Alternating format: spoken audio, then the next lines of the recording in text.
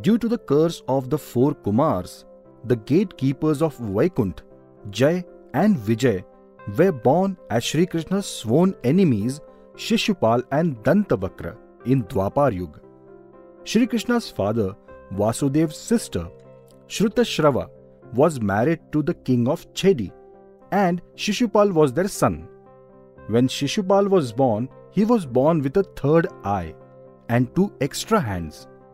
After his birth, a divine voice announced that whoever touch can cause the baby to drop his extra limb will kill him.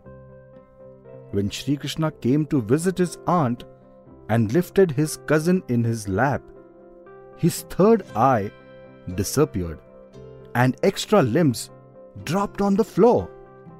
At that moment, Shishupal's mother made Shri Krishna promise that he will forgive 100 mistakes of her son. Shishupal grew to become Jarasandh's ally and helped him in attacking Shri Krishna on many occasions.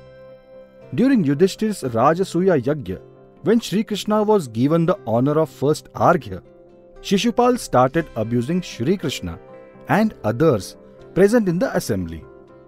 After his 100 mistakes, Shri Krishna relieved him from his curse by cutting his head and sent him back to Vaikunthalok.